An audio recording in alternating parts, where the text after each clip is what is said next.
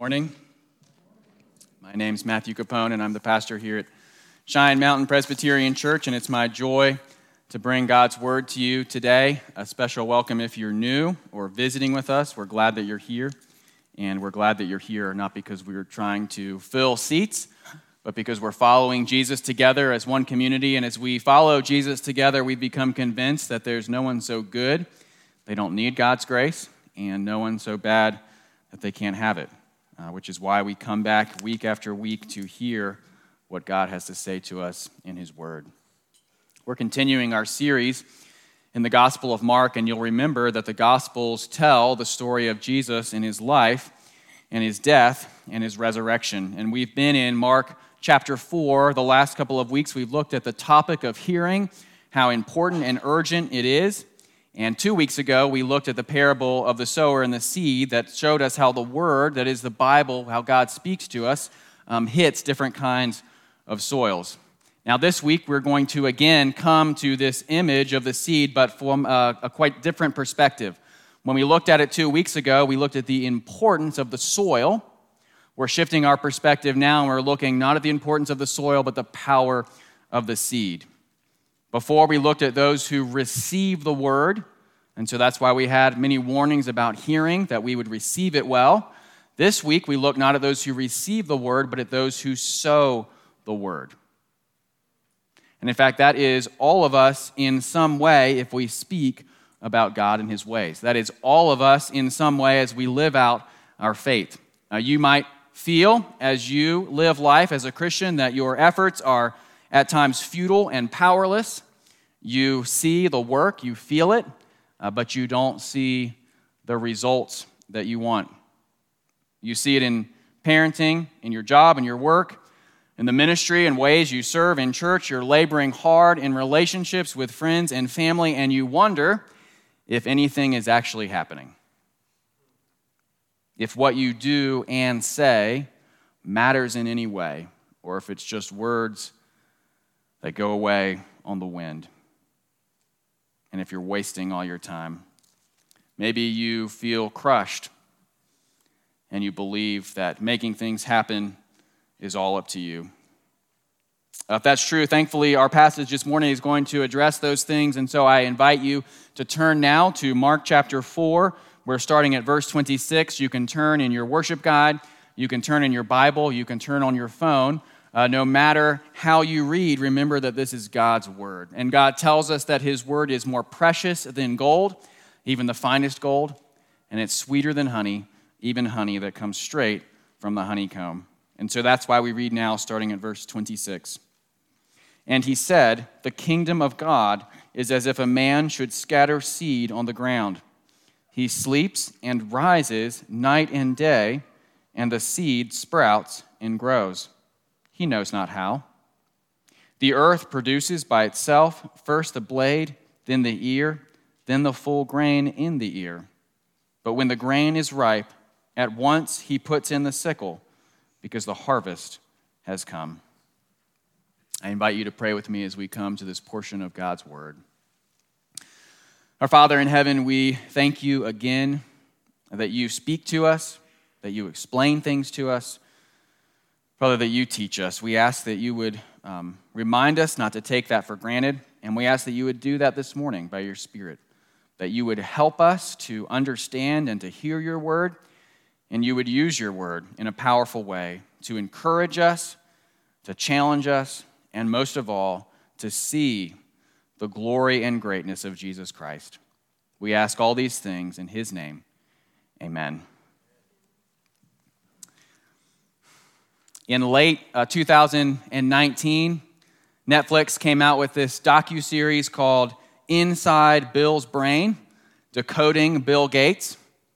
And the goal of the series was to try to understand Bill, and so it dives into his childhood and his marriage and his current projects. And in episode 1, we find out that Bill and his wife at the time, Melinda, have read this article from the New York Times about how children in the third world are dying because sewage is making its way into drinking water. And so Bill, being incensed by this, gets to work trying to figure out how to set up sanitation and sewer systems in the third world. It turns out you can't simply import what we do here. He has to invent something entirely new. And so they go off on this journey of trying to figure out how they can make this work. Bill ends up calling a mechanical engineer by the name of Peter Janicki to help him. And about 30 minutes into this episode, we see Janicki is next to this pile of sewer sludge. And in the midst of this sludge, you see some plants starting to sprout up. And he turns to the camera as he's pushing around this sludge with his shovel, and he says this. He says, "So this is sewer sludge. What do you think's growing in there?" And he answers his own question, tomatoes. You know why? Because people eat tomatoes. And the seeds go through the person, and they end up here. I mentioned this morning not because I want to talk about poop, but instead because there is something miraculous and impressive going on here. There are seeds that can survive the human digestive system. They survive the journey to the sewer. And after all those things, they are still able to take root and sprout. Seeds are powerful and resilient and relentless, and at times slow and small and unseen. And they are unstoppable. Mark is telling us here the same thing. Jesus is telling us in this parable that the same thing is true of God's kingdom and his word. The kingdom is like a seed. It is also powerful, resilient, relentless. It is not going to give up. And so that's what we see in this story. First, in verse 26, this man comes and scatters the seed on the ground, but we find out that's the last thing he really has to do with it. The seed takes on a life of its own. Verse 27, he sleeps and rises night and day, and the seed sprouts and grows. He knows not how. Verse 28 adds on, the earth produces by itself. Jesus is telling us that when and as the kingdom comes, the batteries are included. It comes with its own power, its own resources. Now, I want us for a minute to return to the meaning of the kingdom of God as we're talking about this. It's easy when we come to phrases like the kingdom of God to give in what some people call God talk, which is a way of saying everyone says it, no one has any idea what in the world it means. So I want us to pause for a second and remind ourselves what we are talking about when we talk about the kingdom of God.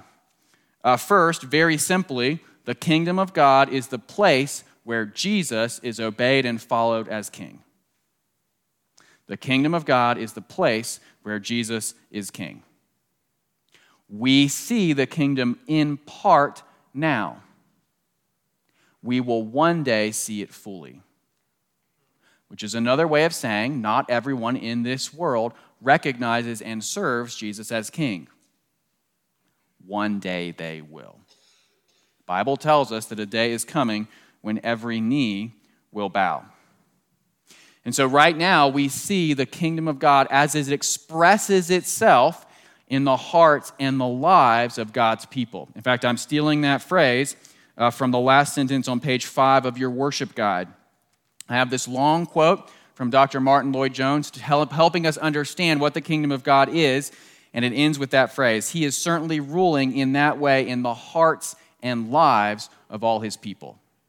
And so the kingdom grows when our obedience and following of Jesus as king increases. The kingdom grows as more and more people recognize Jesus in that way. We prayed earlier this morning that God's kingdom would come on earth as it is in heaven, and we see that as we here and others worship and love and obey God more and more.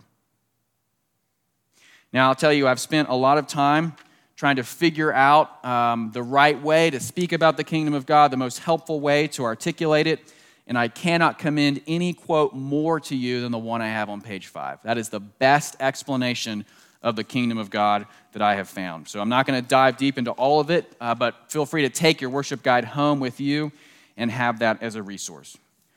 So that's what we're talking about. When we're talking about the seed in the kingdom of growing, we're talking about the rule of Jesus as king in this world, seen now in the hearts and lives of his people.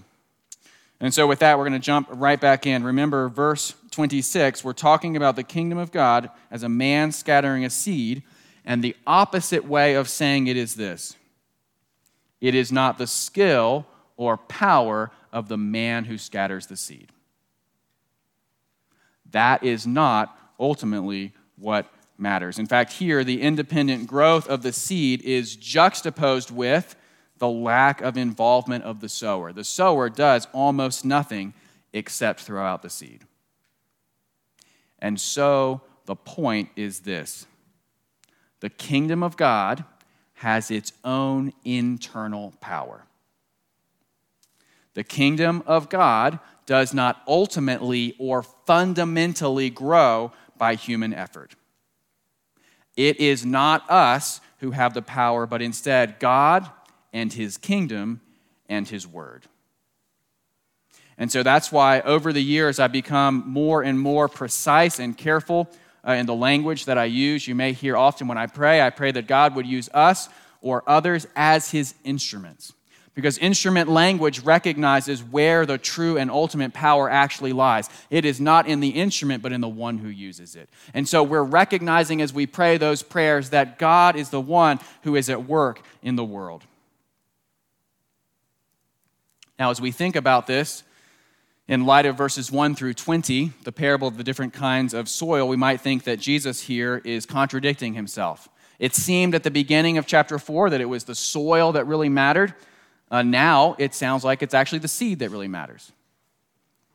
Now Jesus is not contradicting himself here, and she's just giving us different perspectives on the same reality. 1 through 20 was meant to challenge those who receive the word, who hear it. Verses 26 through 29 are meant to encourage those who sow the word. 1 through 20 is meant to challenge those who hear the word. 26 through 29 is meant to encourage and free up those who sow the word.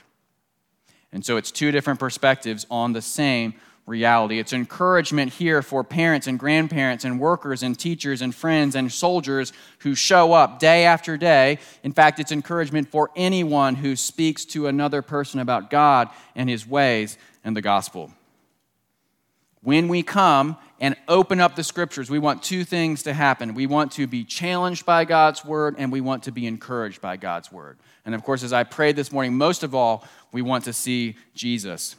The last few weeks, we've had many challenges and warnings from God's word. This week, we come with great encouragement and bread for the journey, because it reminds us that growth does not depend upon us. And so this is good news for all sorts of people as we work as Christians in this world. It's encouragement for parents and grandparents. And the reason I say grandparents is I know that many of you here, while technically you are grandparents, functionally you act as parents because of things that have or are happening in your children's lives. And you want your children and your grandchildren to know and love God. And you're tempted to think that if you can just get it right, they will. And there's an anxiety and a fear and a crushing burden of believing that it is up to you, afraid of messing up, knowing you have never done enough. This passage reminds us, you are simply scattering seed. The sower, verse 27, sleeps and rises night and day. Maybe you feel like that. You get up, you make it through the day, hopefully you get some sleep, you're not sure quite what's happening, and the seed still grows without you. When you go to sleep at night, as a parent or a grandparent, God does not. God is still at work. Psalm 121 tells us this: He will not let your foot be moved. He who keeps you will not slumber. Behold, he who keeps Israel will neither slumber nor sleep. God doesn't take naps. God doesn't get up in the morning because he didn't go to bed. And if God is not at work, if he wasn't at work in the past and he isn't at work now, there is nothing you can do that will be enough. If God wasn't at work in the past, if he's not at work now, there is nothing that you can do that will ever be enough. The decisive and determining factor is not the sower. It is the seed. My parents, like all parents everywhere, imperfect and flawed. And they got two fundamental, critical things right. First, they stayed married, which is not a small thing.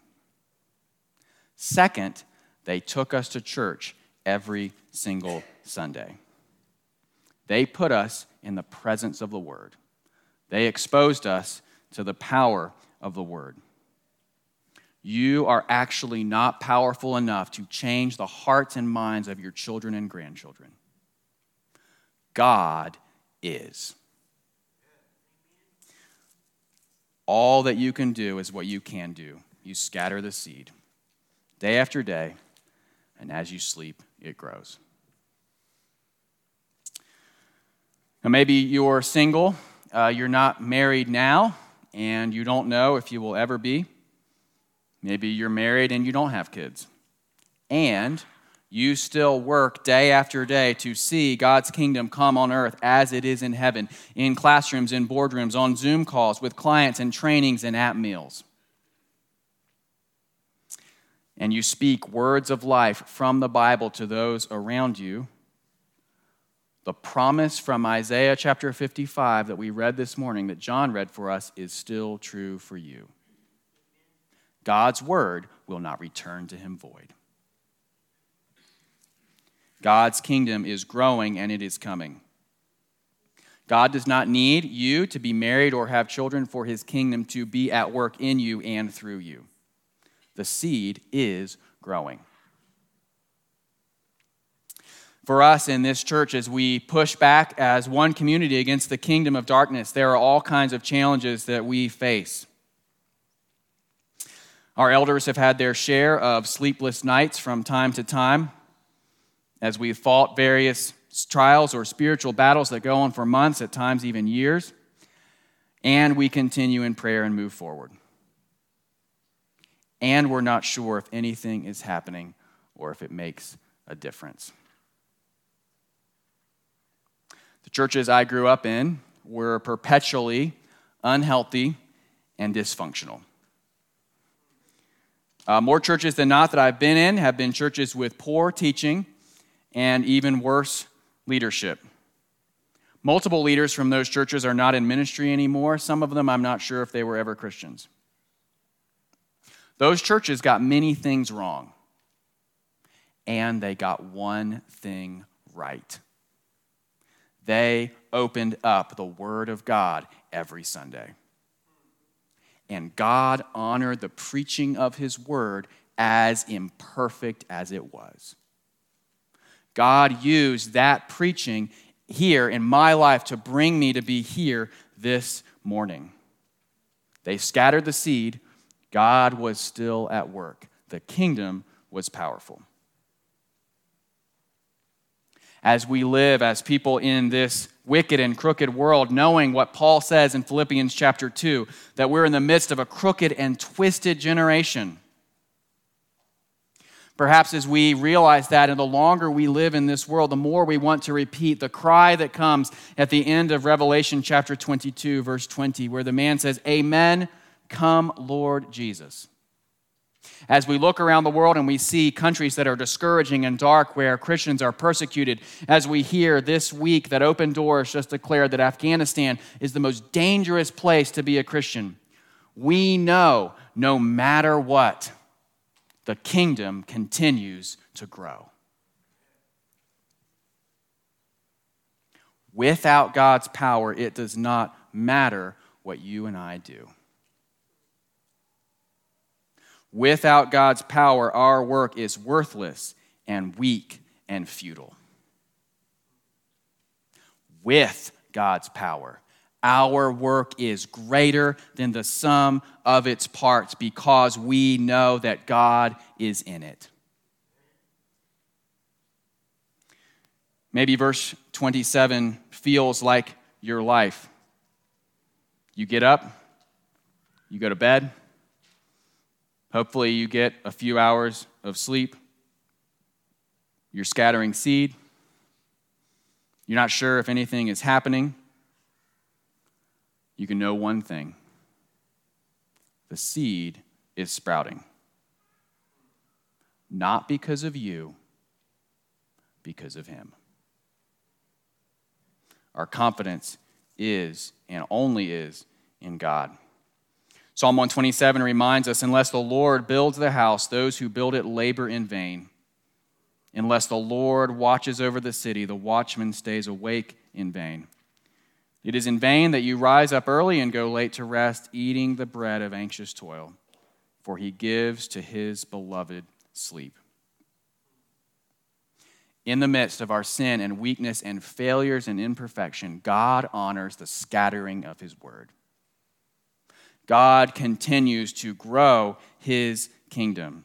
The seed can spring up in sewer sludge, and it can survive and pass through someone's digestive system. The bottom line, brothers and sisters, is this: as we work and play in this world, our ultimate hope is not that we would have the right strategies and techniques, because we will always disappoint and fall short. Our ultimate hope is this: the inexhaustible power of God. That is what we hope in. We are believing that God honors his promise in Isaiah 55 that his word will not return to him void. If our ultimate hope is in our skill or in our faithfulness, we are doomed. The determining factor here is not the excellence or skill of the sower. It is in the power of the seed. Yes, the skill of the sower matters, and it is not the ultimate or determining factor. God is. The sower doesn't really know what's going on. He's getting up and going to bed day after day. Your hope is not that you'll get it right, because you won't. Part of legalism is believing that we're capable of engineering and controlling and guaranteeing outcomes through rules and behavior. And I am not saying that faithfulness doesn't matter. Our faithfulness is not our ultimate hope. It is not the catalytic power at work in this world. Instead, we look and hope in the power of God.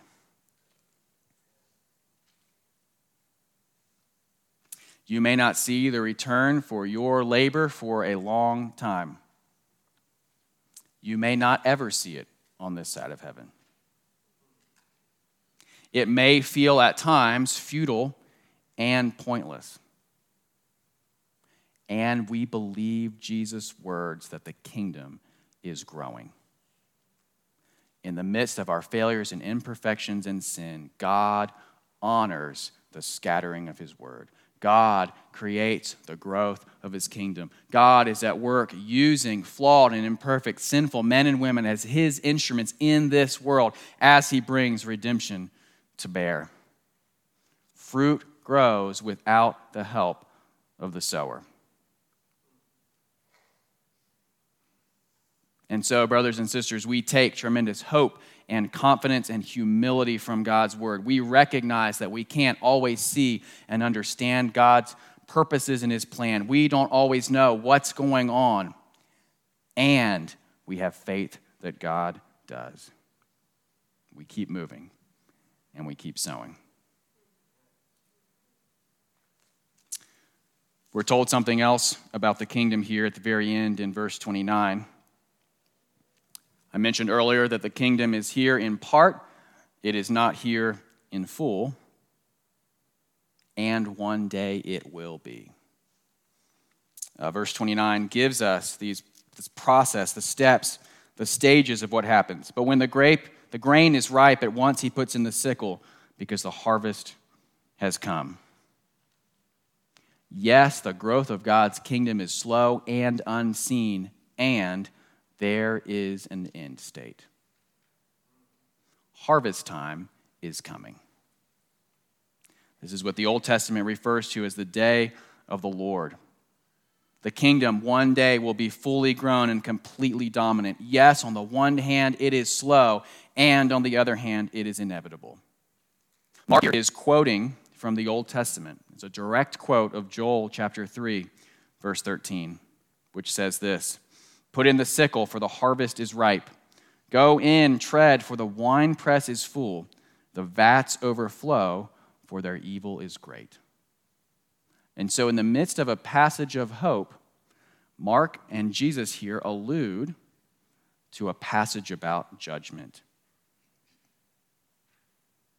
In other words, there is a limited time to recognize Jesus as king.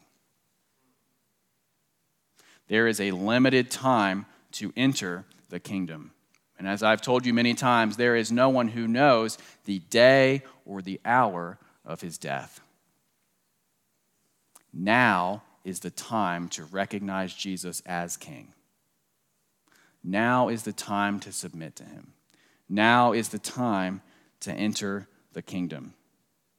In fact, Jesus speaks many times in the Gospels, especially the Gospel of Matthew, about entering into the kingdom, which is a way of talking about seeing and recognizing Jesus' rule in this world.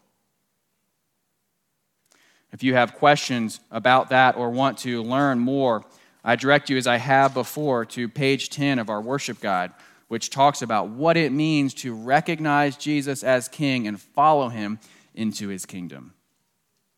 Because the time to follow Jesus as king is now. But when the grain is ripe, at once he puts in the sickle because the harvest has come. Just because the kingdom grows slowly does not mean it will come in fullness one day. No, in fact, it is. The sickle will show up. Judgment day is coming. There will be a time where we finally see the fruit of all our efforts, the way in which God used us as his instruments in this world to bring about his redemption. And we long and look forward to that time. And so I urge you, matter of greatest importance for you in this world is whether Jesus is your king or not. Because the kingdom is coming in fullness. He will be the king over everyone. Will you recognize him? Will you follow him? Will you worship him in time? The time is now.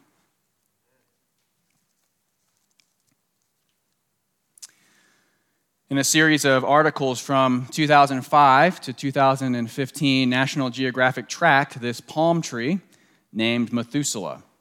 And the reason they named the palm tree Methuselah, you may know if you're a Bible nerd, that Methuselah shows up in Genesis chapter 5. He's the oldest person recorded in the Bible. Now, this tree was actually not old.